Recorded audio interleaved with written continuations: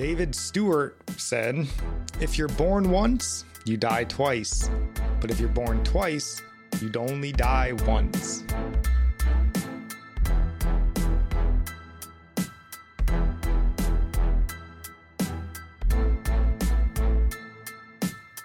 Welcome in. This is Religionless Christianity, and don't let the name fool you. We are very religious. But it's this world and this crazy country we're living in that is becoming increasingly non-religious. So that's where we get the name from. But we're going to do what we always do our best to sort of walk through the news of the week, help Christians live a life that's pleasing to God, or at least figure out how to digest some of the insanity that we're seeing in the world. And then we are going to try to touch on a more uplifting Bible topic. So today, we're going to be on part 3, really, of our road to salvation, if you want to call it that. Part 3 of 5 parts in the road to salvation. And then we're going to have 10 parts in our assurance of salvation. And if you want to get a jump start on those, you can go find all of these on our website. And you'll find links to that down in the show notes. You can go check that out. But that's what we're going to be talking about after.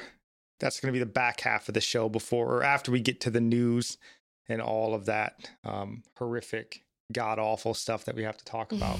But before we get to all of that, is there anything you would like to say? Yeah, and I forgot to last week bring up my friend Olga from our church in New Mexico. Her and her daughter started a book series, and so my friend's name is Olga and her daughter's Tasha, and I thought it was a really cute title. Is it backwards on here? Or it's right? Okay. I thought that was cute because it's like close friends, but close friends. Oh, you want to do one of them? Thanks. Here, let me open this one up. This was her first one. Going to the farm. So the clothes are like, you know, they're alive, and sorry, I need to hold it right here. And so they're kind of learning how to be godly, pretty much. So there's a good moral to the story in these children's books. And her daughter did the illustrations, and I thought they were really, really good in there. And our younger daughter, probably for younger kids, our daughter is 9. So she really likes them. And I'm just going to show a couple more illustrations here. Yeah, those are cute. So they go to the farm in the first one. So all the farm animals are kind of being arrogant and prideful, each animal they see. And so the outfit of the day that was chosen, you know, to be worn to go to the farm is witnessing all these animals with their things they're proud about. So then the outfit, you know, at the end of the day goes back home, and then it starts acting prideful. And so the other the clothes friends, correct the bad behavior. And so there's scripture in there to Don't go those along. Clothes know they're not supposed to be judgmental. I thought it was just really good. Yeah. So this one is about being prideful, and the other one is about stretching the truth. So even stretching the truth is still a lie, and there's scripture in there for that one too. So it's a good book, really cute illustrations and godly teaching in there. So we just wanted to just let everybody know you can get them. I think Barnes and Noble, she said, and you can order on Amazon, and you can put the link. We found the link to it. So yeah, we'll have links down in the show notes for those to Amazon and Barnes and Noble. And we'd encourage you just to go pick them up. Olga and Frank are 2 godly men and women, friends of ours from our time in New Mexico. And I'm sure it'd be a blessing to them. And it'd be a nice story for you guys to read. And I'm sure they're probably going to have more coming out. This is a series. They do. So yeah, go check those out. And I'm sure Olga and Frank would be very pleased that you did. So yeah, and her daughter is the illustrator. Yeah, they're actually pretty good illustrations for a young girl. That's pretty good. So yeah, go check those out. Do you have any other prayer requests? Anything of that sort? We pray that you pick these books up. I didn't have anything in mind, but that doesn't mean there isn't any prayer requests. Yeah, just pray for us generally. We always need the prayer. But then also, yeah, we'll also have, other links as well. As you guys know, you can help support the show. If you buy through the Amazon link for these books, those are affiliate links for us. We'll get a small little commission off of those. So because I haven't figured out a way to cancel my Amazon affiliate yet, it's still there. So if you want to go to Barnes & Noble and avoid giving your money to proud baby murderers over at Amazon, please do that. You can support us other ways. You can see links on the show or up on the screen, some links down in the show notes if you want to try to support the show. And we also have the t-shirts. There were some issues with the website as far as purchasing the t-shirts. That's fixed now. So see, I'm wearing my John 14:6. Truthless times need timeless truths. You can go check those out. We got more shirts coming here pretty soon, probably a little Reformer series coming up pretty soon. And you can go check those out, support the show that way. We would be very appreciative. All right. So let's get our plugs out of the way here. Cardinal Contingency Solutions. You guys know we love Cardinal. We think you would love Cardinal as well if you would just only give them a chance. They're not just the best in the world at messaging, counter exploitation. They're also a great company if you just want to have an adventure. They're getting ready for their sort of adventure outings, if you will. These guys are trained survival experts. This is a large part of what they do. They take the best military members in the world out in the field and put them through the ringer. And I can speak from experience. They make it sort of fun, but very painful.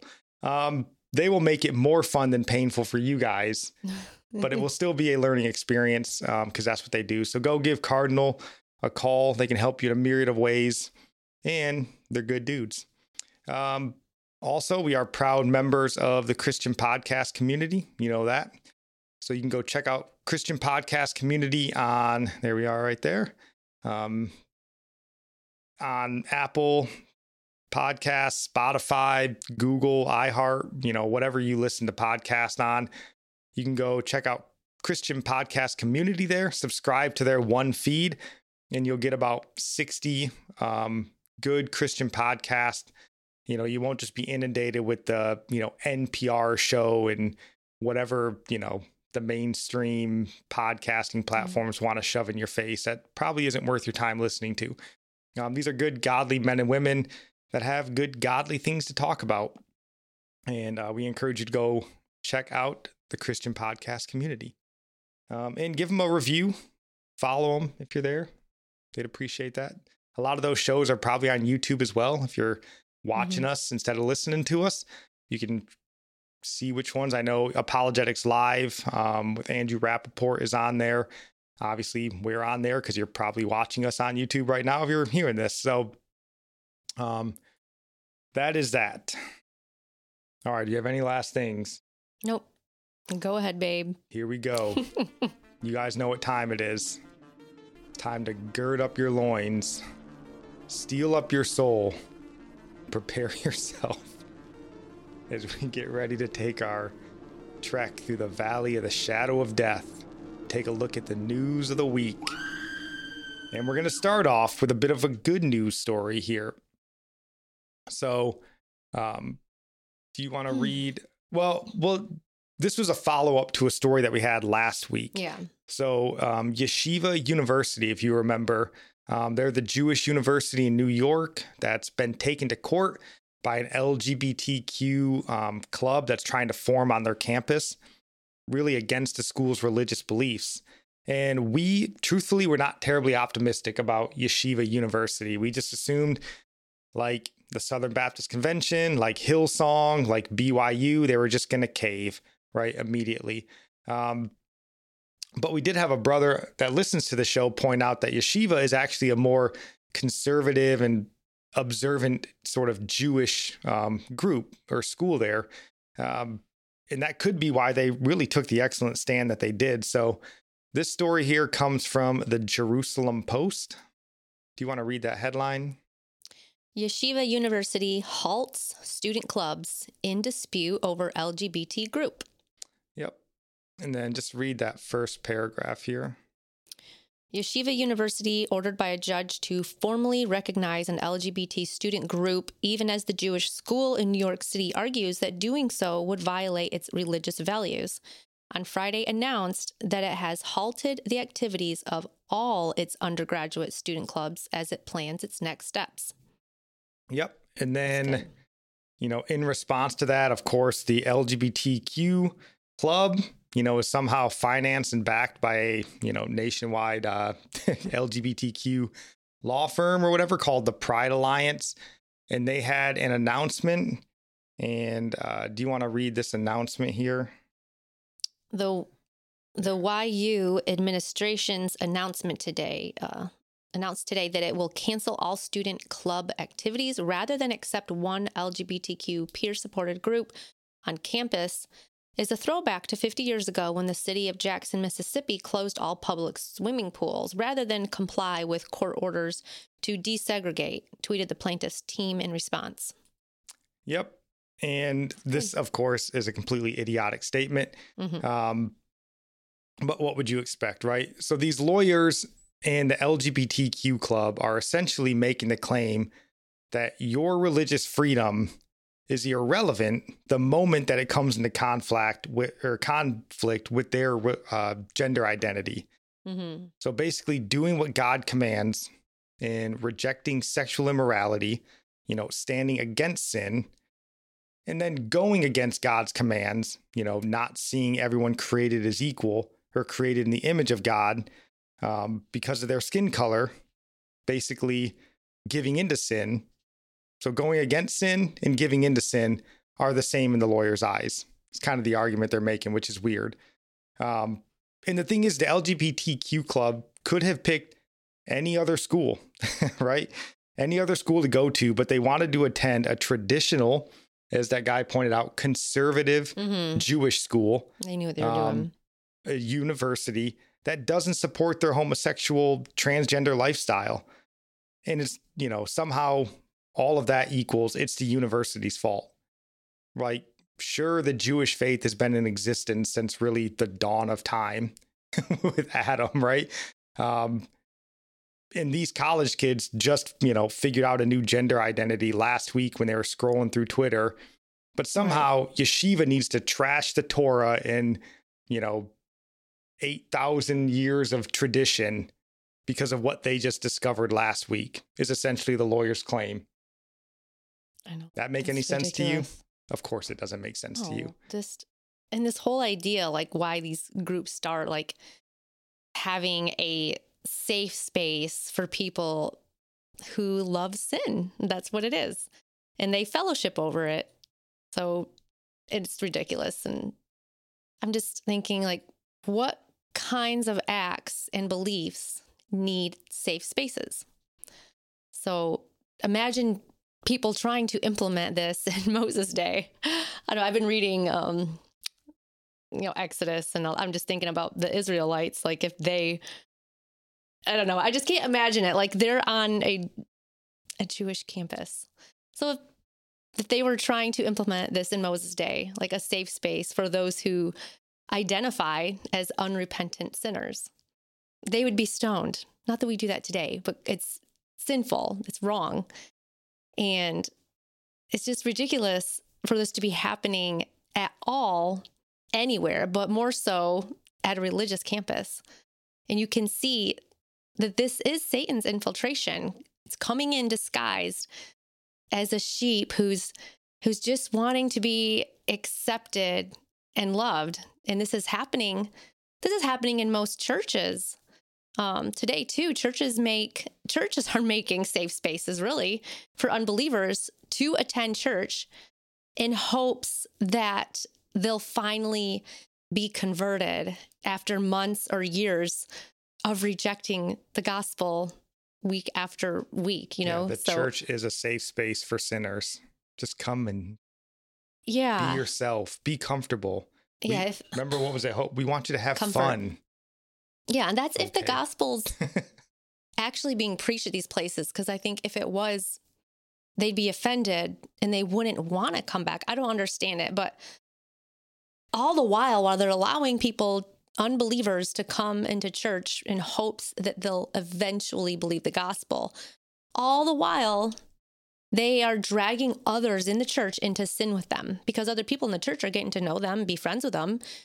And who knows if other new believers come into the church, don't know that these people going are unbelievers, and they assume they're believers because they're attending. They're going to drag them down, all for the sake of love. The church is doing this for unbelievers, right? The sake of love more for the unbeliever than, yes, we're to love all people, but you need to protect the flock. The pastor does, the body of Christ protects one another. So it's all, like they say, it's all for love, but I think no, it's all because of being ashamed of the gospel, really. If someone who calls themselves a brother in the faith is living in unrepentant sin, we are told in the New Testament to remove them from fellowship, but admonish them as a brother still. You don't just judge them and say, you're going to hell. You want them to come back, but they are not to fellowship and sing praises, sing songs with the body of Christ together if they're in unrepentant sin. So why would we allow an unbeliever to stay in fellowship then? It's just a shame. It's just, it's so twisted. I know I got it. I'm getting off track saying that, but I see this safe space thing. So it made me take it into the church. No, and it is. And they even tried to make that point like, oh, they'd rather do this and just have one. All we want is one LGBTQ club, as if anything of our recent history would tell us they're just going to stop at one. We've already talked about it. That's not the case. But they should put a stop to that. It should be like, yeah, we're going to close the school down before we allow one person to come in here and sully that. Because again, this is a Jewish university. It would be the same if it was a Christian university. It should be. It should be. This is sullying the name of our God. Yeah. Who we have devoted our lives to, who we've, claimed that we would die for. Yes, we will put a stop to it, lest one group of sinners is given a safe space here. We don't allow any sin a safe space on this campus. That should be the stance. So it should be. And look, I think this is intentional, as we talked about last week. And I think just like when we talked about 2 weeks ago with BYU, where they were kind of making the push to call Mormons, or really as far as the left is concerned, Christians, because they would probably consider Mormons just Christians, racist, right? They were trying to do that 2 weeks ago, and it worked. If you guys are sports fans at all, you may be aware of this. But at last weekend's BYU Oregon football game, the student section of Oregon, which is a far left university in a far left state, they were chanting "F the Mormons" out loud. So, guard your ears. I'll try to bleep some of this out in post. But let me see if I can pull this up so you're not just taking my word for it.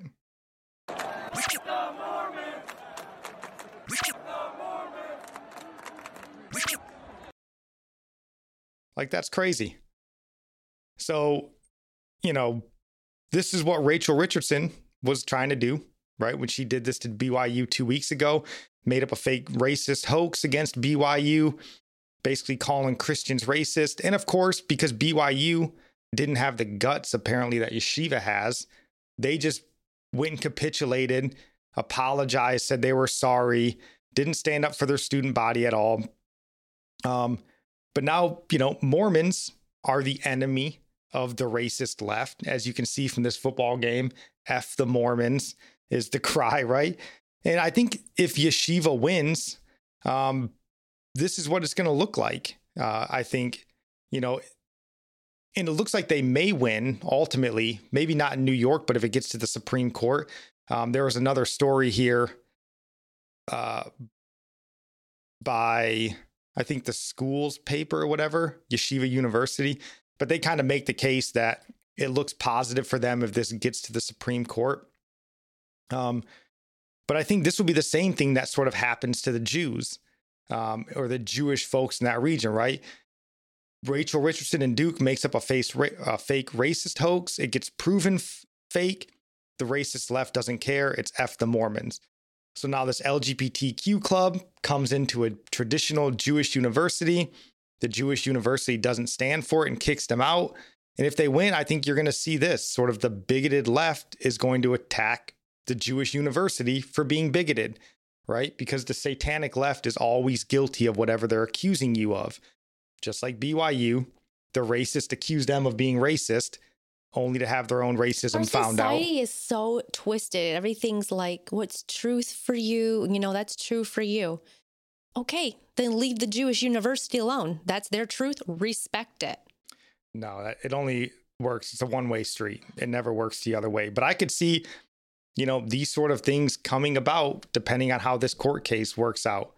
Which again, this is a Jewish, not yeshiva, if they're conservative, traditional Jews, but Jews at large, 77% voted for Joe Biden in 2020. And yet somehow they're going to be labeled as bigoted. They hate the LGBTQ community, all this sort of stuff. It'll be leveled at them. So, and we know the world never tends to look so kindly on the Jews. It's weird the way that works. I think any religion that has moral standards is going to be attacked. I don't think this is just Christianity. I think it's the Mormons because, you know, they call out sin the same Christians do, Jews. So I think that's the thing. It's any religion that is going to point out sin or call people to live righteously. Oh, right. I mean, if you want to be a Buddhist, all you want, nobody really cares. Go meditate in a closet. Right. It makes no difference. But yeah, when you actually, and then again, with the Mormon thing, you attach being white to it, which is what they're trying to do. Make Christianity a white man's religion. Then they can attack it. They see Mormonism as that too? Oh, I mean, Mormonism's got to be 98% white. I would imagine. I mean, it's almost entirely a white university or a white religion. So, but I think that's why, you know, we talked about this a few weeks ago, why I think they attacked BYU purposefully, because that's sort of the epitome of white Christian, you know, religion in this country. So they want to attack Christianity. And I think the easiest way for them to do that is through racism. But I think, yeah, here you go. LGBTQ activists trying to weasel their way in to a traditional Jewish university. And all of that to say, I love what Yeshiva did here. You know, because rather than sully the reputation of the school and allow sin even a smidgen of a safe haven, they closed all the clubs. You know, and again, we were not too high on Yeshiva. We just assumed they would cave, but they didn't. And I think this is a brilliant move. And if I was Yeshiva, if I was in charge, I would highlight to the students that it's this LGBTQ club's fault that their clubs are being canceled. I would let the rest of the student body know that this sort of group of malicious actors that are trying to come into our school against our belief system, these LGBTQ activists, the ones that are working to bring shame on the name of God, like, this is the reason you don't get to go to your club anymore. I would, have a student like all call. Hey, man, we are a Bible and Old Testament believing group of students here. Like, it is clear in the Old Testament that this is a sin against God, and we will not allow it to stand here. So them trying to bring this sin in, even taking us to court to try to force us, this is why I would make that point very clear. Because if they don't, this Pride Alliance is going to be making that same argument against them. And they just did that, right? This Yeshiva University is the same as the racist in Jackson, Mississippi, trying to keep us out of the pool.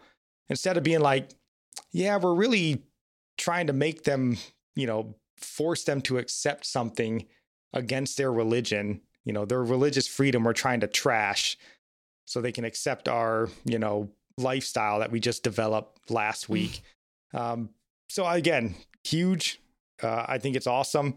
I think this is a lesson that all colleges that claim a religious foundation should use if it comes to this, and it will come to this. I have no doubt. And hopefully, ultimately, Yeshiva wins in the courts. That would be awesome to see.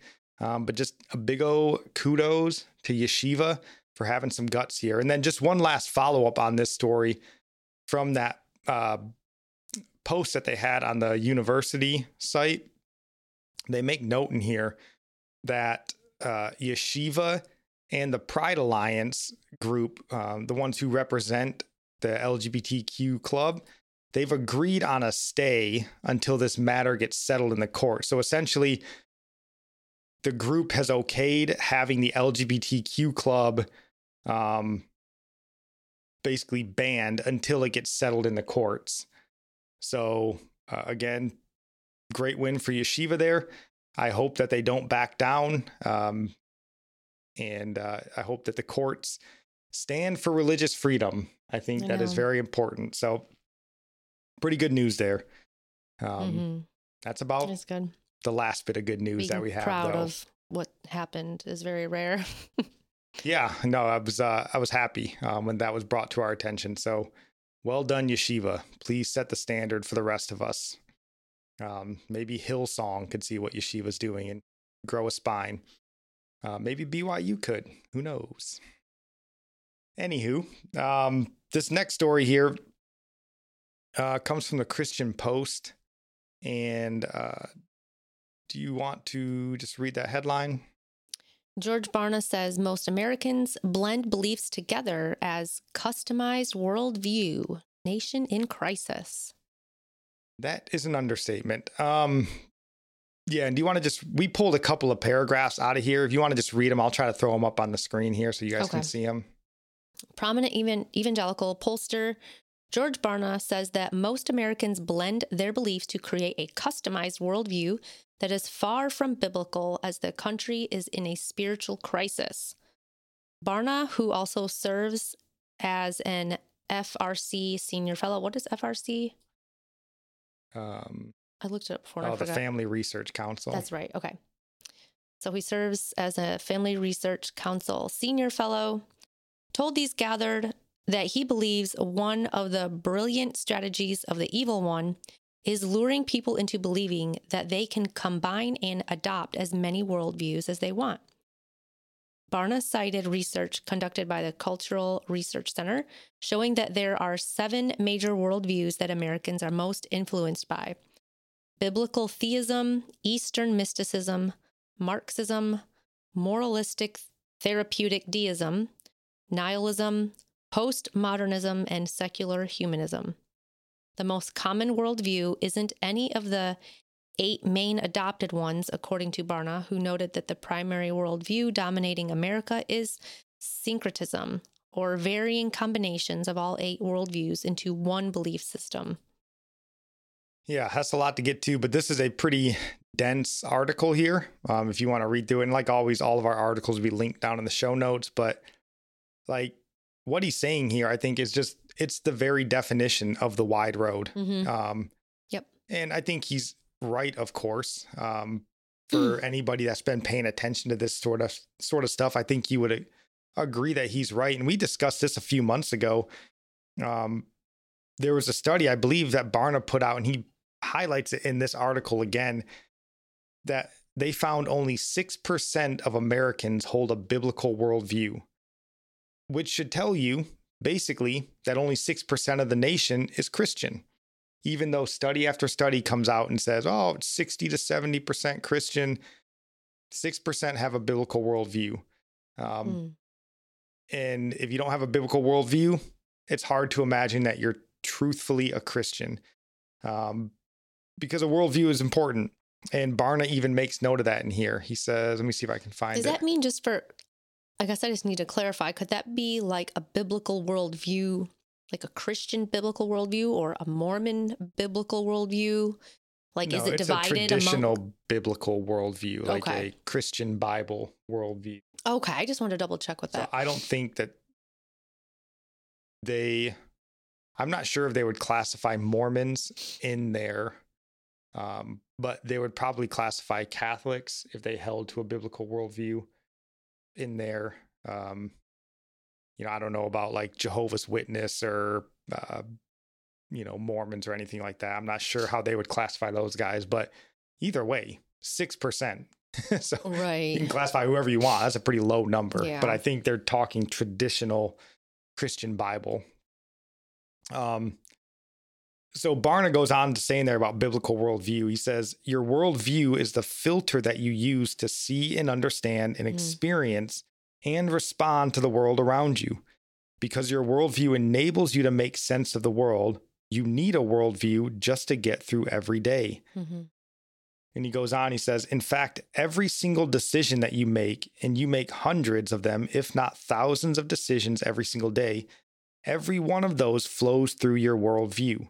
The choices that you make are a result of what you believe as described by your worldview. So again, if you're making decisions throughout the day and the Bible isn't the filter you're using, but instead it's like some sort of Eastern mysticism mixed with Marxism and secular humanism, that's not Christianity. Mm-hmm. Like, in fact, those worldviews are at odds with Christianity. Any of those worldviews that are like, don't judge someone, they like it because then nobody can judge them. They like to boast about, I don't judge. Makes them feel comfortable. Yeah, there's nothing more common you'll hear from people who claim to be Christian than, I don't judge people. I live my life. I try not to judge others. And then they don't believe in iron sharpening iron. Yeah, it's just insane. But those are all worldviews that go against the Christian worldview. So if you're living and you're mixing those beliefs in with your supposed Christian worldview, you're not living a Christian, I would assume, life, because if your worldview is mixed and mingled, then you're making those decisions based on this mixed up, mingled, mashup of worldviews. You're probably not making strictly biblical and Christian decisions in your day-to-day life. So I think it's definitely dangerous, but I definitely think he's right about that. Yeah. And just what are these decisions that these self-professing Christians are making based on their worldview? Like one of them, love is love and sex before marriage and that whole mindset, like God understands my heart and my intentions. So it's okay in my specific situation. And they don't even seem to really know the God who they say saved them. They don't know him.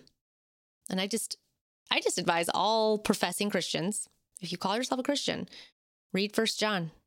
It is a test for yourself to see if you are truly in the faith. It's short. It's really easy to understand. Very plain. Anybody, a new Christian, baby Christian can read it and understand it. Yeah, I mean, it's almost like John knew people might be confused about what it meant. And didn't Pastor say that originally, like 1 John and those books actually would come before Romans? Like, I don't know if First John they were written first, maybe. I don't think First John was. Maybe not 1 John, but some of the more instructional how to walk would actually come before But Romans. I mean, it doesn't matter really where you put them in the Bible. If you look at the studies, most people don't read their Bible anyway. Like a new Christian would get like a how-to, what am I supposed to do next? Would be like, read those smaller New Testament books before you would dive into deeper theology. Hebrews is later on too, but Romans and yeah. Yeah, I mean, well, and again, there's so many reasons that go into why this has become a thing. And I don't think we can let churches off the hook because most churches, again, we've gone to church for 35 years up until we kind of found a church that really just preached the Bible week in, week out. Most of it was just sermons on topics that mingled the Bible into a topic.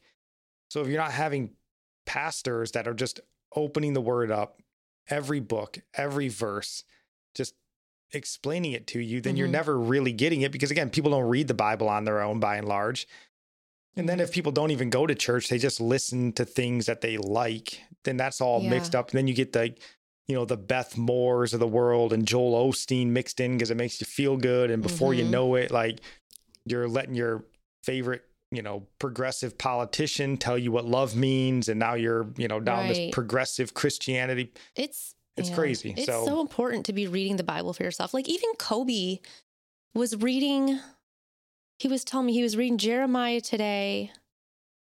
And I can't remember what exactly he said, but it was something Jesus had said in the Gospels. And he asked me, he's like, didn't Jesus say this? I was like, yeah, pretty much most things Jesus said, he's quoting the Old Testament scripture. And I just love that he made that connection. I'm like, that made me so happy. I'm like, he pays attention. He recognized something from the Old Testament. And someone could take that Old Testament scripture, if I remember what it was, and they could make it about themselves. Because that's what a lot of these mega churches do. Something from the Old Testament that they don't even realize it's about Jesus. It isn't about them. It's not about your life improving and making up promises in your mind. Like, no, the promise has always been about Christ. Yeah. It's just read your Bible. It is so cool. Like just seeing how he was like, wow, he was like happy to see a connection. Yeah, no, you got to be in the Bible. And that's a big problem in our country. And one last bit here from Barna. And again, this article is packed with information and I encourage you to go read it.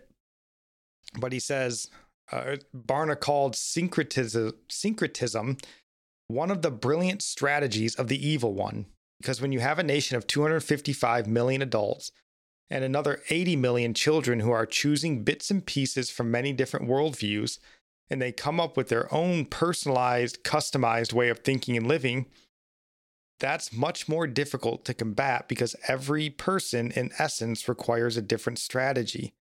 And I couldn't agree with this more. Because this is something me and Nikki have talked about personally for a while. Like it's difficult to even share the gospel and get anywhere because everybody has enough bits of information to think that they kind of know it all.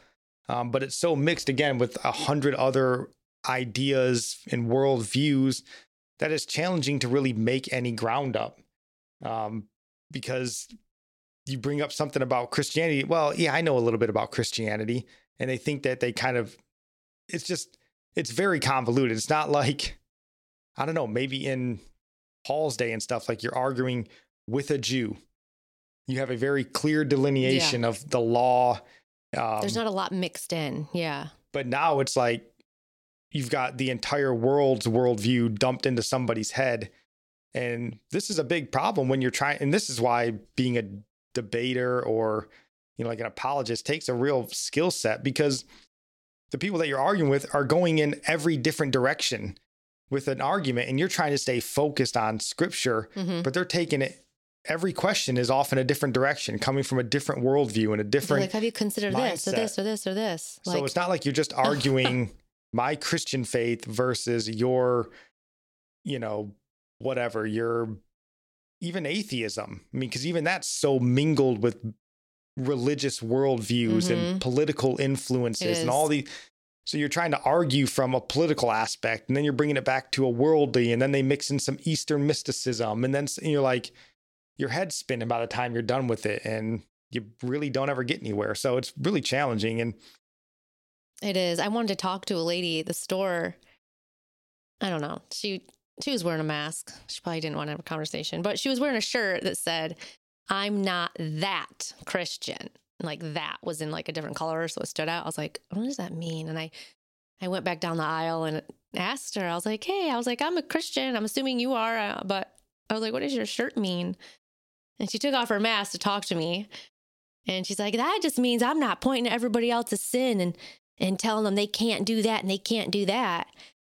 And I was like, oh, okay. Like I just really was curious. I really wasn't interested in I wasn't going to debate her right there in the grocery store, but I was like, yeah, I just kind of was like, yeah, we shouldn't be just pointing at people. I was like, we have to point at the sin and we have to point to Christ. Like you can't do one without the other. And she was like, yeah. I was like, hopefully she got a little bit. I was like, you can't just point at Christ. You got to say, here's a problem. Here's a solution. Like you don't point at the solution without the problem. And that doesn't make sense.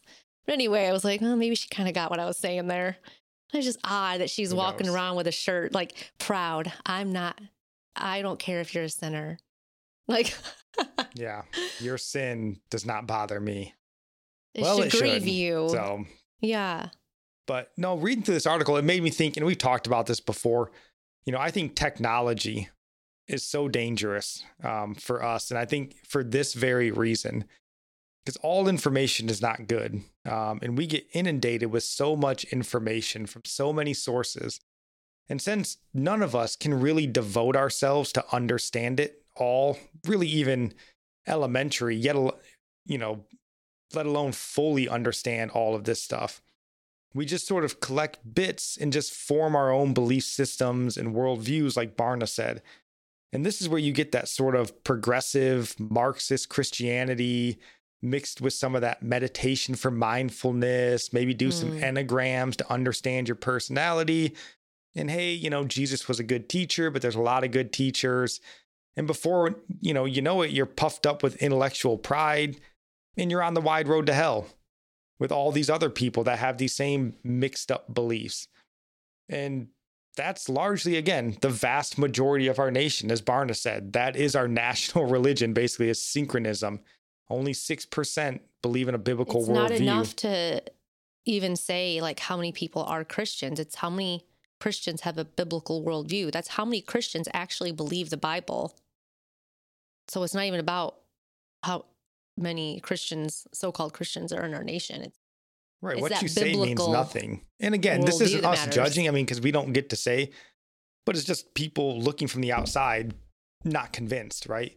James says, like, you tell me you have faith, I'll show you my works, right? Like, put your money where your mouth is. If you say you're a Christian, what do you actually believe? Kind of a thing. You know them by their fruit. And I think that's why, Paul in 1 Corinthians chapter 2, verse 2, he says, "For I decided to know nothing among you except Jesus Christ and him crucified." Like, yes, you can know a lot of things, but what good does it do you at the end of the day? If your head is so filled with all these myriad of ideas and it puts you on the wide road to hell, great, you're really smart. So what? Yeah. Hell's going to be filled with really smart people. Yeah, that's true. There's going to be people who, there's going to be people who know about, the Pharisees, what they all knew, but they weren't when saved. Jesus came here, he knew the really smart people. He picked Peter. Like, he didn't go for those guys. You don't get faith from knowledge. No. Faith doesn't come by knowledge. It comes by hearing the word, believing it. Yeah. So I think for us Christians, and again, it's not an easy thing to do, but I think the best thing we can do is get away from technology as much as our lives allow us to. I know a lot of our work and everything, we rely on technology, but like getting away from social media. That place is such a rat's nest of satanic activity. Get away from it. The news media, get away from it. We'll inform you if there's anything worthwhile. That's why we need you to pray for us. But get away from it. Like, our attention needs to be on God. It needs to be on Scripture. And then it needs to be on our brothers and sisters in the faith. That's where our mind should be focused by and large. And if that makes us outcast, good. Count it all joy, right? To look different than the rest of the world that's going to hell. Because I think for so long, Christians have wanted to look like the world so that we can mingle with the world. And somehow we think, well, if I act just like them, but I'm slightly nicer, that's going to point them to Jesus. No, it isn't. The last 100 years have shown us that doesn't do anything. It's worthless. We're losing faith in droves with that mindset. No, then you think that your righteousness is going to save them. It's the gospel. It's you being bold and not being a coward. Like, replacing boldness with your niceness. That's ridiculous. Yeah, there was like no scripture where Paul walked into the synagogue and sat quietly in the back corner and then, shook their hands on the way out and said, "Jesus loves you." I know, right? Like, no, he was bold and in their face, right? And that small group of Christians took the world by storm because they looked completely different. They sounded different. They lived different. I think that Christians have taken on that thing. They say, like the world says, like, that was unloving. It's not very loving. Like, says who? Like, the world says spanking your kids isn't loving. So yeah, it hurts. Correction hurts. And your tone, who cares what your tone is? Who cares? Yeah, we should be stern. Yes. You need people to hear you. So, you know, I just think it's so important that we sort of start cutting off our ties to the world here, or you just give in, right? And you just continue to go the way of the world. Just hope that you and your family and your kids don't end up like our last news story here that we're about to get into. So I hope you didn't eat anything greasy before you puke after listening to the story. But I think this is a devastating story, but it's really important. And I think we're going to start hearing more and more stories like this as this sort of news comes out. So do you want to read this headline, honey? Detransitioner Chloe Cole gives powerful testimony against gender-affirming care at Capitol.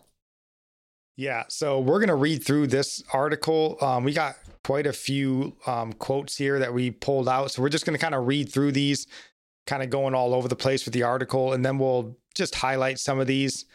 But really good story to talk or to read and talk about with your kids. You know, we talked about this last week, 2 weeks ago, maybe. You know, kids have to grow up fast in times of like war or famine.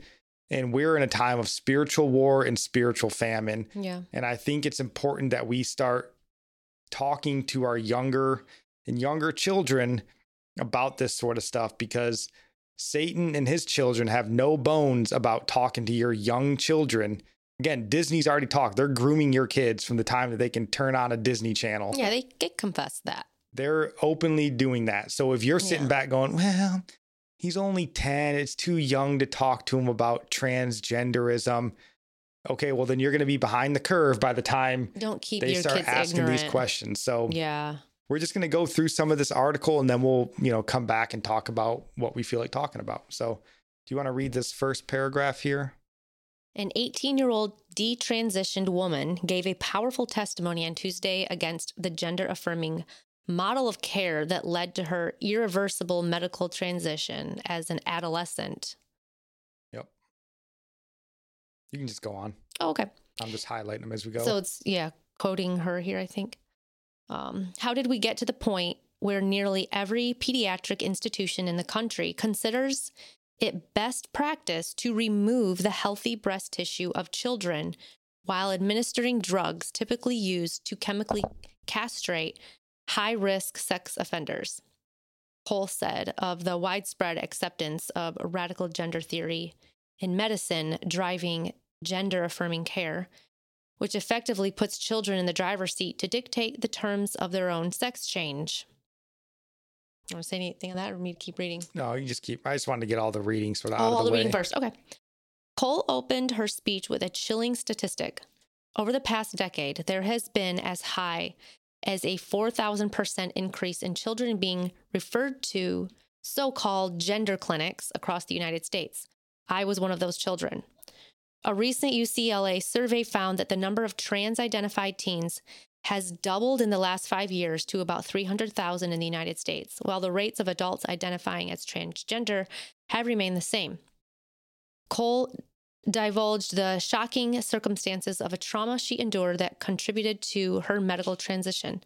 At 15, I went under the knife for a radical double mastectomy, the kind that breast cancer patients get. This was after I was sexually assaulted at school by a male student.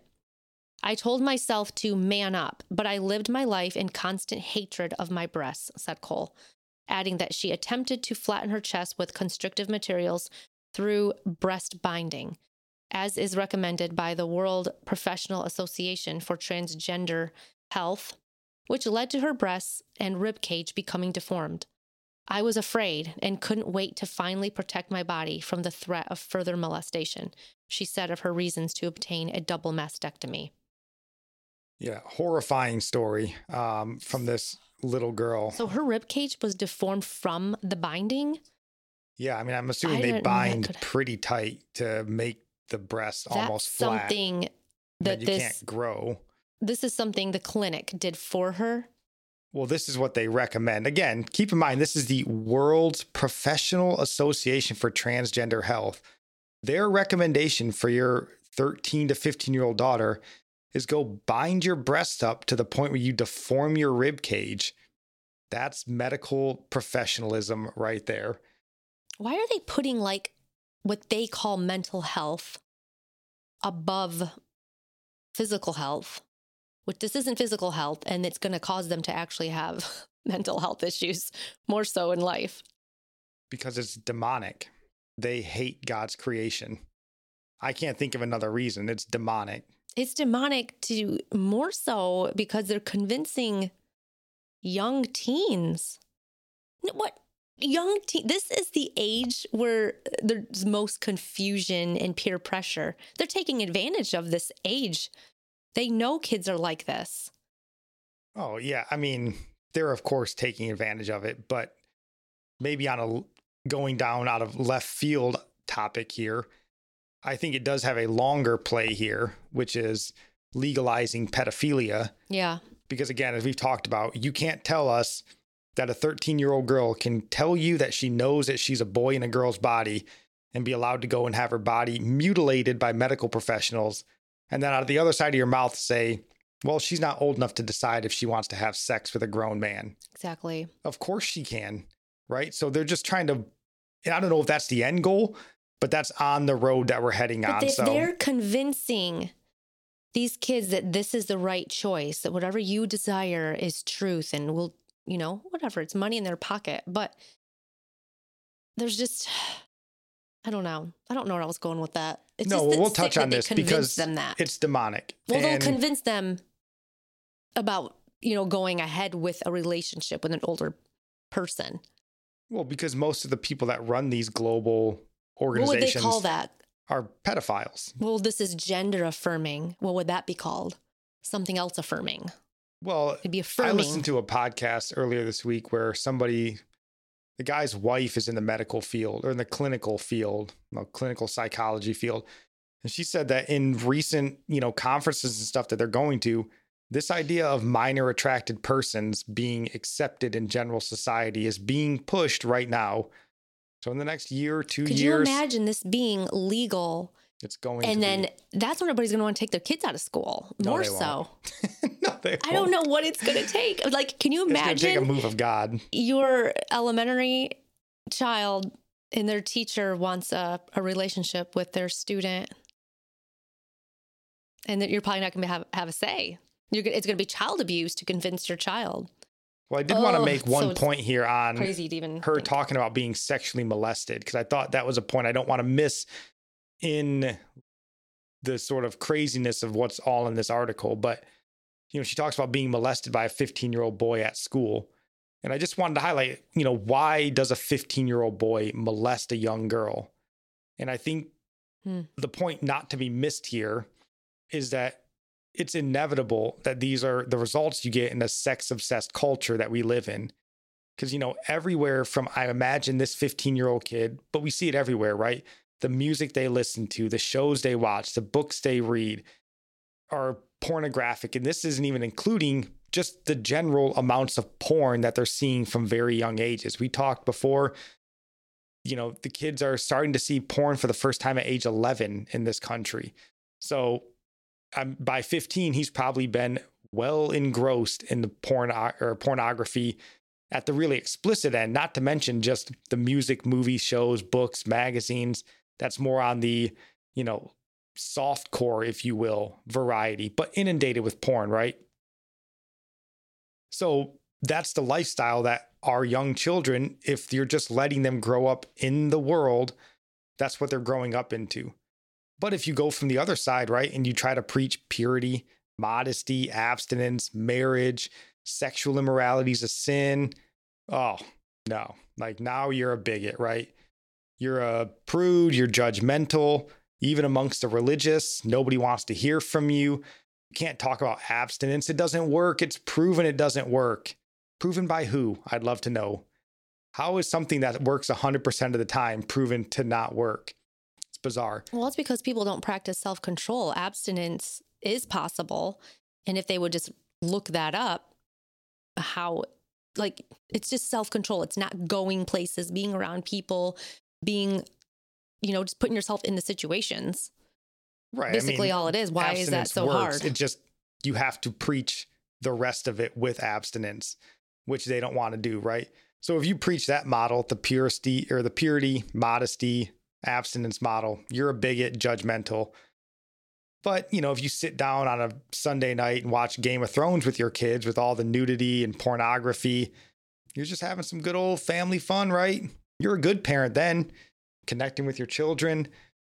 And this is what the world has to offer. And this is why I don't want it to be missed. Fill your kid's head so full of sexually immoral garbage that they seek gratification anywhere they can, even if they have to take it. And then once they take it and your sexually assaulted daughter hates herself, hates her body after the fact of this sexual assault, well, just convince her to go mutilate herself. After all, that's what the medical professionals have told you to do, right? Boy, what a wonderful progressive world we've created here. Doesn't it sound more like a burlesque house in hell than some utopia on earth? This is the world we're leaving for our kids.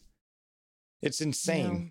So, yeah, there's a lot more to this than just the gender dysphoria and the gender insanity that they're pumping in these little kids. It's all of it. This sexually impure country that we live in is driving us insane. And, there's a lot of studies out, about children that were sexually abused or molested that go way off the deep end into drugs and alcohol and eating disorders, gender dysphoria and stuff like that. It's all a part of it, but we don't want to tackle any of it. We just want to be this completely immoral, gutter society and think somehow we're going to create a utopia out of it. It's I know the most bizarre thing, but yeah. I can't find it here. There's another part in this article where Chloe Cole, she says her story documents, or the article says her story documents how she was introduced to gender ideology online at 11 years old, which led to her self-identification as a transgender boy at 12. Cole was prescribed puberty blockers and testosterone at 13 and received a double mastectomy surgery to remove her breasts at 15, all at the behest of gender-affirming medical professionals who she says emotionally blackmailed her parents into giving her consent, or into giving their consent. Mm-hmm. And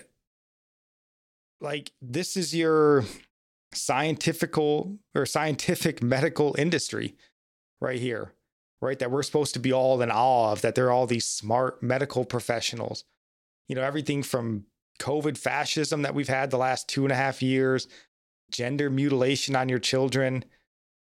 These people, it made me think. We talked a while ago, there was a bill that 2 congressmen put up where they were trying to write that you could go back and sue doctors up to 30 years after providing this gender transition procedure if you had regrets on it. And do I wish this young lady could take these doctors to court and sue them for everything.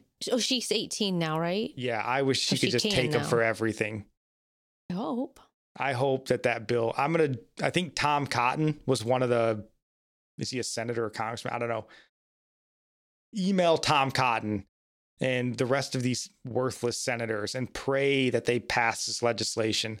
I know. So these disgusting people, these gender affirming medical professionals. What else is going to make them? They need to be afraid of being, because they know it's true. They know that if they could be sued over it, they wouldn't do it at all, because they know that they grow up and they regret it. They know they're abusing these kids physically and mentally. They absolutely know it. Right, because this is wicked. The one area we allow kids to have a say over adults, their parents. Kids can't even drive till they're 16. Oh, but you want to be a boy at 12? Well, who are we to tell you no? Let's just cut those healthy breasts off. Let's cut your balls off. Your brain isn't even done developing yet. It's insane. And, these doctors, these scientists, we want to call them medical professionals. Might as well just call them butchers at the end of the day. These people are far more Joseph Mengelas than Patch Adams.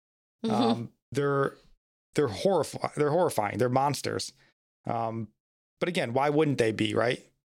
Because if you're a doctor or a scientist without a belief in God or a biblical worldview, then people are just lab rats, and the ends always justify the means. And, you might wish, even as horrific as this is, that there was some ultimate higher goal here, but it isn't. It's demonic, and it's just for power and money. And that's maybe the saddest part about it. And I got this video here. You guys may have heard this from Matt Walsh reported on this from Vanderbilt University. I'm just going to play a bit of this, basically just highlighting to the fact that there's no moral high ground here. It's just straight cash. That's what they're looking for.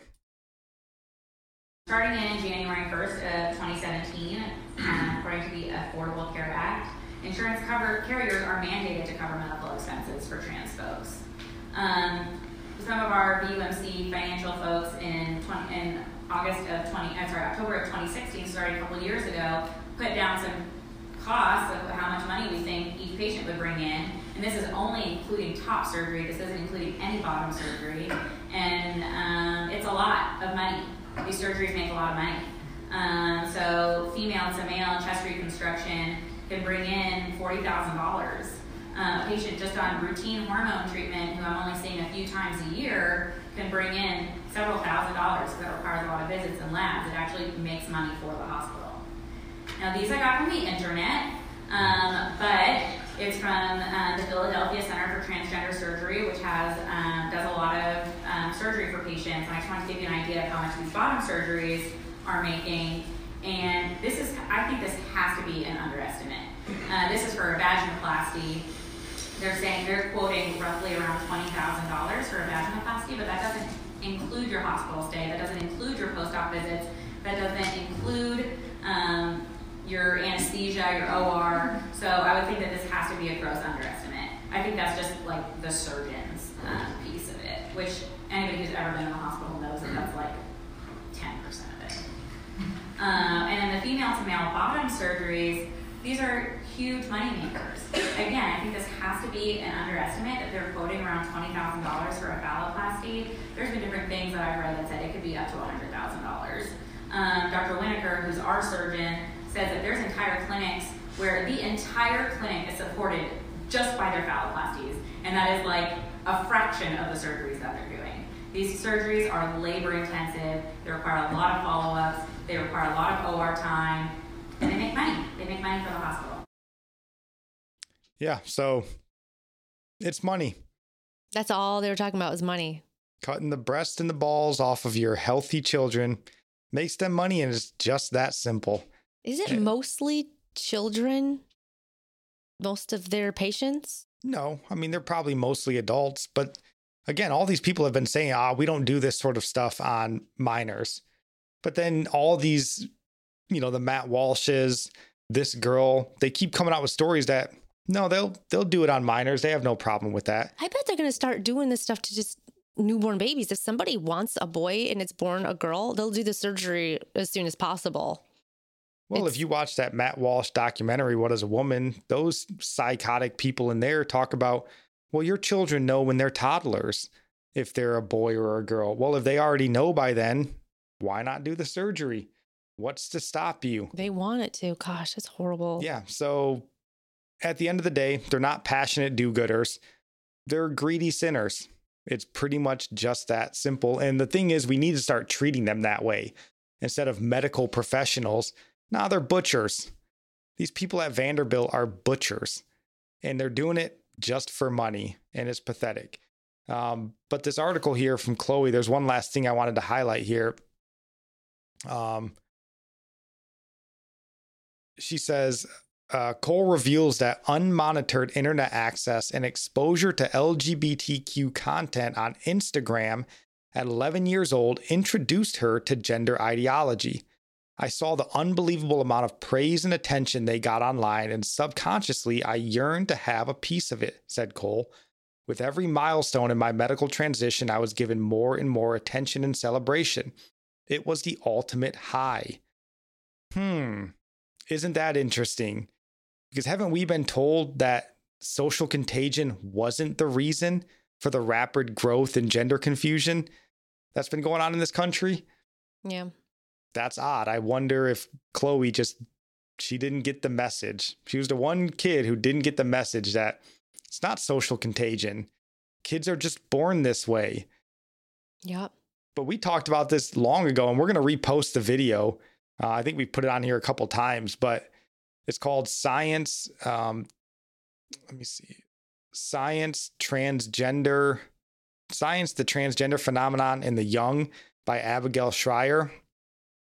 And she makes this point. A year ago, she made this point that it's social media.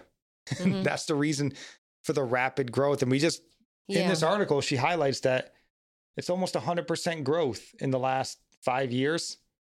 I know. 150,000 to 300,000 minors that are claiming transgenderism. Well, where did that come from? What are minors doing that? What has changed? What's the difference? It's social media. It's social media. And Chloe she's telling you exactly how it happened. But we're going to instead. I can't wait for all these doctors to get sued. I hope it can happen. I hope it doesn't just stop at suing. Give them a chance to repent of their sins and let them go meet their maker. Perfectly comfortable with that. Because here, and this was a verse that just popped up to me, and you can tell me if it's off base here, but Matthew chapter 18, verse 5 and 6 reads, "Whoever receives one such child in my name receives me. But whoever causes one of these little ones who believes in me to sin, it would be better for him to have a great millstone fastened around his neck and to be drowned in the depths of the sea." So if you're one of these parents or medical professionals, if you will, that leads or allows your child to go down this path, even if it's, again, in tandem with medical professionals, or you allow your kids to take part in these worldly, sinful pleasures, are you guilty of causing them to sin? I definitely think, I'm not trying to accuse anyone of anything. And obviously there might be people listening whose kids have been involved in this, and we pray for you. I mean, we sound kind of harsh on this because I think it's a serious topic that deserves harsh rebuke. But we pray for those people. But it's something worth considering. If we're allowing our kids to be completely engrossed in the world, are we, as Jesus says, causing them to sin? I think we are. I was reading it, and I think it's like, because the disciples were they were trying to shoo the children away, right? Is that what was going on? I don't know if that's what was happening. No, he was asking who's the greatest in the kingdom. And it's actually a pretty interesting section of scripture because they want to know who's the greatest in the kingdom. And Jesus just stiff arms the question. It's like, I'm the greatest. Anywho, woe to you if you bring temptation. Yeah, because if you cause a child to sin, or anybody to sin, you're turning them from Jesus. You're turning them onto the path away from Jesus. That's serious. Yeah, I think it goes along with woe to you. I think it to is be the cause of temptation, or to be the cause of someone turning away, putting them on the path away from Jesus. Because if you have your 11-year-old daughter and you buy her a cell phone, you buy her an iPad and a laptop, and you allow her to set up Instagram accounts, TikTok accounts, Facebook, have unfettered access to the internet and all these you're essentially giving her access to sin. You're not protecting her. You're not shielding her there. And then if you take her to these medical professionals, and of course they're blackmailing you. They just told you they're getting about $200,000 per bottom surgery. How much did they say? Well, she said it's $20,000, but that's just a surgeon's cost. And we know that's only about 10% of the total cost. So of course they're blackmailing you. There's $200,000 per kid. And that's not even counting follow-up treatments and medications. Said that one surgery alone covers all of the bills or whatever for the hospital to run. Right. But even still, regardless, they're greedy sinners. We've covered that. But as you as a parent and stuff are allowing or even supporting your kid to walk down this path, it's hard to not see that you're causing them to sin in a way, or allowing them and giving them access to sin, where we need to be protecting our kids. And again, this all kind of goes back to why you need to have these discussions with your kids. I would encourage you to sit down and listen to this Abigail Schreier talk and discuss it with your kids. Hey, this is why you can't have Instagram. This is why you can't be on TikTok. It's dangerous. You're not being punished by not being on it. I love you. I care for your soul. And that's why you can't be on it. Like, again, we're in a spiritual war, spiritual famine, and kids have to grow up fast. And if we're not telling them this stuff, their friends, their teachers, these medical professionals are going to be telling them. There's these great support groups on Twitter, TikTok, all these little gay pride websites that they can go to find support. And we're just letting them go, causing them to sin. And Jesus gives a pretty harsh rebuke. It'd be better if you were dead than to allow your kids to just walk this path down to hell. Because she makes the point in there that one of the blackmail tactics that they use a lot, and I'm sure we've heard it, right, is, would you rather have a dead son or a live daughter kind of a thing? And everyone goes, oh, of course. But, if you read scripture, God doesn't necessarily take death to be that serious. I would rather have a dead son in heaven than a live daughter on her way to hell. Right. Because I would rather wait to see them in heaven someday. Yeah, because you as the parent are putting your kid on the narrow path away from Christ by... Well, the wide path. I mean, the wide, that's what I meant. Yeah, if you care for their soul, you'll not give in to that argument, and you would rather them die. At least your conscience would be clean if they did die, because you didn't you didn't give in. Because either way, like, even the statistics, those who go through with the surgery are the ones actually who have more mental health issues. Right. What did she say in What is a Woman? What is a Woman? That male to the female, that transition, that was saying how dangerous it was. She was saying 7 to 8 years post-surgery is like the number one suicide rate, like the time group frame in the nation by far. So it's not healing them. It's not saving them. It's causing them worlds of problems. And again, we haven't experienced this. God have mercy on you if you have. We feel sorry for you. But this is just our thoughts, that because this is a blackmail technique. Well, do you want your son or daughter to kill themselves? Well, you better get them this transgender surgery. Why? So that you can pay this hospital $200,000, and then in 7 years, your kid can try to kill themselves anyways. You paid $200,000. Boy, what a win-win, for Satan, right? Man. So again, protect your kids. And, there's a lot more that we're going to talk about as far as the wicked evil that we call transgenderism, and especially in regards to these gender affirmation lunatics. But we can't fit it all in here. So we're probably going to touch on this topic again next week, especially with what Matt Walsh has exposed with Vanderbilt. But we want to make time to get to our Bible topic today. So do you have any last thoughts here that you want to touch on before we roll into the Bible topic? No, let's get on. Yeah. Big takeaway. It's just a moneymaker from greedy sinners. That's about as far as it goes. The love of money is the root of all kinds of evil. And who would have thought of this? I know. That's my last thought. Yeah. So, okay, for our Bible topic. So we are on point 3 on our road to salvation discussions here. So far, we've discussed Romans 3:23, and that's point 1, which is basically, for all have sinned and fall short of the glory of God. And then last week we talked about point 2, and that is from Romans 6:23, which says, for the wages of sin is death, but the free gift of God is eternal life in Christ Jesus our Lord. So that brings us now today through point number 3. You can see it on the board behind us if you're watching, but that is Romans 5:8, which says, God shows his love for us in that while we were still sinners, Christ died for us. So, again, this free gift was given to us out of love from the Father. We did nothing to deserve it. And again, he knew who he would be, or he knew who we would be before he even laid the foundations of the earth. He knew we'd be sinners. Yeah, he knew that before he created us. He knew we would sin against him, and he still determined before he created us that he would die for us. He purposed before time. Yeah, that he would demonstrate his mercy.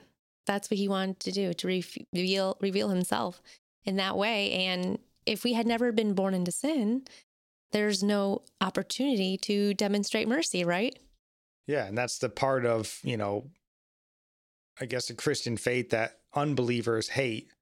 How could God allow evil in the world? And how could God, kill these people in the Old Testament? Well, how else would we know about his justice, his mercy, his love, his holiness, if we didn't experience the opposite? So he's wise in everything he does. Do you want to read? So 2 Timothy chapter 1, verse 8 and 9. Do you want to read that, honey? Therefore, do not be ashamed of the testimony about our Lord, nor of me, his prisoner, but share in suffering for the gospel by the power of God, who saved us and called us to a holy calling, not because of our works, but because of his own purpose and grace, which he gave us in Christ Jesus before the ages began. Yeah, and it's that ending part there. God's love for us was established before the ages. His plan of redemption was from before the ages. So believe and accept the free gift of salvation. That's the punchline here. But there's no other way, right? This plan was set into motion before the ages began. So you trying to work and earn it yourself makes the cross and Christ's death upon it worthless, is what that does. And again, you're trying to buck the path that God laid out before the world began. Like you could think of a better way. Yeah, it's just not going to work. Yeah. And sometimes you'll hear about this as God's plan B. That this was somehow plan B for God after Adam's sin. Adam ruined plan A, which was perfect harmony with God. I guess we're going to have to use plan B. Well, again, that goes against what we just read in 2 Timothy. Christ was given to us before the ages began. So this was the plan. It was the only plan, and it's always been the only plan. So, up to this point so far, again, this is point 3. We've learned that point number 1, you, me, we're all sinners, right? All of us. Sinners born into sin, can't help but to sin. It's all we do is sin, right? Point number 2, the wages of that sin, what that sin gets us is death. So you, me, everybody on earth, we deserve death. And not just physical death, but eternal death for our sins. That's what that sin has bought us. So then point 3 here is Christ paid the price for our sin debt. That's the beauty of the gospel. That's the beauty of Jesus Christ. So Isaiah 53, verse 4 and 6, I think highlights it, since maybe one of the most beautiful sections of scripture in all of the Bible. It's a prophecy about Jesus. And do you want to read that, honey? Surely he has borne our griefs and carried our sorrows, yet we esteemed him stricken, smitten by God, and afflicted. But he was pierced for our transgressions. He was crushed for our iniquities. Upon him was the chastisement that brought us peace. And with his wounds we are healed. All we like sheep have gone astray. We have turned every one to his own way. And the Lord has laid on him the iniquity of us all. Amen. Yeah, it isn't that Jesus just went and died on a cross for us, but that he bore our sins. And I have a hard time grasping what that means. It's I just don't understand it, how he bore our sins, but it's God laid our sins on him or. No, it's certainly difficult to grasp the actual, how did that work, right? Right. But the beauty is you don't need to know or, you don't have to understand what was done. I can understand that they're paid for, but him, that he bore our sins is the harder part to grasp. Yeah. I mean, it is complicated and there's probably someone smarter than me that can explain it. But I think, how God laid sin on Christ for all those that would come to him throughout all the generations, again, isn't something that you need to know to call on Christ, right? You don't have to know how God did it to call on Christ. You just need to know that he did it. I think, and again, for us here today, that's the important part. In Hebrews chapter 10, verse 11 through 14, it says, "And every priest stands daily at his service, offering repeatedly the same sacrifices, which can never take away sins. But when Christ had offered for all time a single sacrifice for sins, he sat down at the right hand of God, waiting from that time until his enemies should be made a footstool for his feet. For by a single offering, he has perfected for all time those who are being sanctified." So again, I'm sure someone smarter than me can explain how the great imputation of our sins onto Christ and his righteousness onto us happened. But we don't need to know that to believe that it was done. Knowing how it was done, that's a nicety. Knowing that it was done is a necessity. Because again, you have to know that it was done and who it was done by so that you can call on him properly. Yeah. And I was going to say, we have evidence that it is done in us, the evidence of the Holy Spirit in us, and the fact that we hate sin now and love righteousness. So it's not just believing, but we also have evidence that it's true in our own lives. We don't have to just say, I believe it, and then there's no evidence that he's backing it up by working in us, Yeah, so don't tune out that consciousness that, we had one of the guys at the jail talk about, this guy gave his long testimony about how he thinks, his sinfulness and the lifestyle and stuff led to a lot of, death and heartache and stuff in his own life. It was really, really bad what he was talking about. And one of the other guys was like, listen, brother, just don't let that guilt, weigh you down. And fortunately, Scott, the guy that I go with, was like, hold on. He's like, don't disparage guilt. He's like, guilt is what leads us, to seek repentance, to seek God. And, right. In the beauty of the way God made us, and we can forgive and we're called to forgive, but we don't forget. We don't forget the sins we've committed. And that's a beautiful thing. We don't want to forget what we did wrong because we want to be worshiping Christ for what he forgave us for. So again, you don't want to beat yourself up and never get out of bed in the morning, but you don't want to pretend like, oh, I've lived a perfect life because of Jesus. I've never done anything. No, you've done things wrong. You've ruined lives. These doctors pray that they come to repentance, but they'll look in the mirror and think, my goodness, what have I done to these children? Thank you, Lord, that you would save a sinner like me. So we don't want the guilt to go away. We just want it to drive us to the right person. And that's to Christ. You don't want it to drive you to a bottle or to drugs or to something else, right? You want it to drive you to Christ and knowing. Oh, I'm sorry. I was just saying, knowing that he's the only one who can forgive you of those sins. Just say the scripture, he who's been forgiven much loves much. And as we remember how sinful we were, and I've said this before, I am more ashamed now looking back on my life, the stupid things I've done, even as a teenager, just before I was even saved. And I have more sorrow over it today than maybe I would have a couple years ago thinking about it. So it causes me to just love God more, that he's forgiven my foolishness. And I know we've brought this up before, as we go on and we're closer to the Lord and we look back on our sin, and it's not shame. We're ashamed that we lived that way. We're not ashamed standing before God now, but we're just godly sorrow still that we lived that way, that we sinned against God that way. And I think that is the right posture to be years ahead still, looking back on sin. We should look on that and say, that was so shameful. And thank you, God, that you don't look at me that way now that I'm forgiven.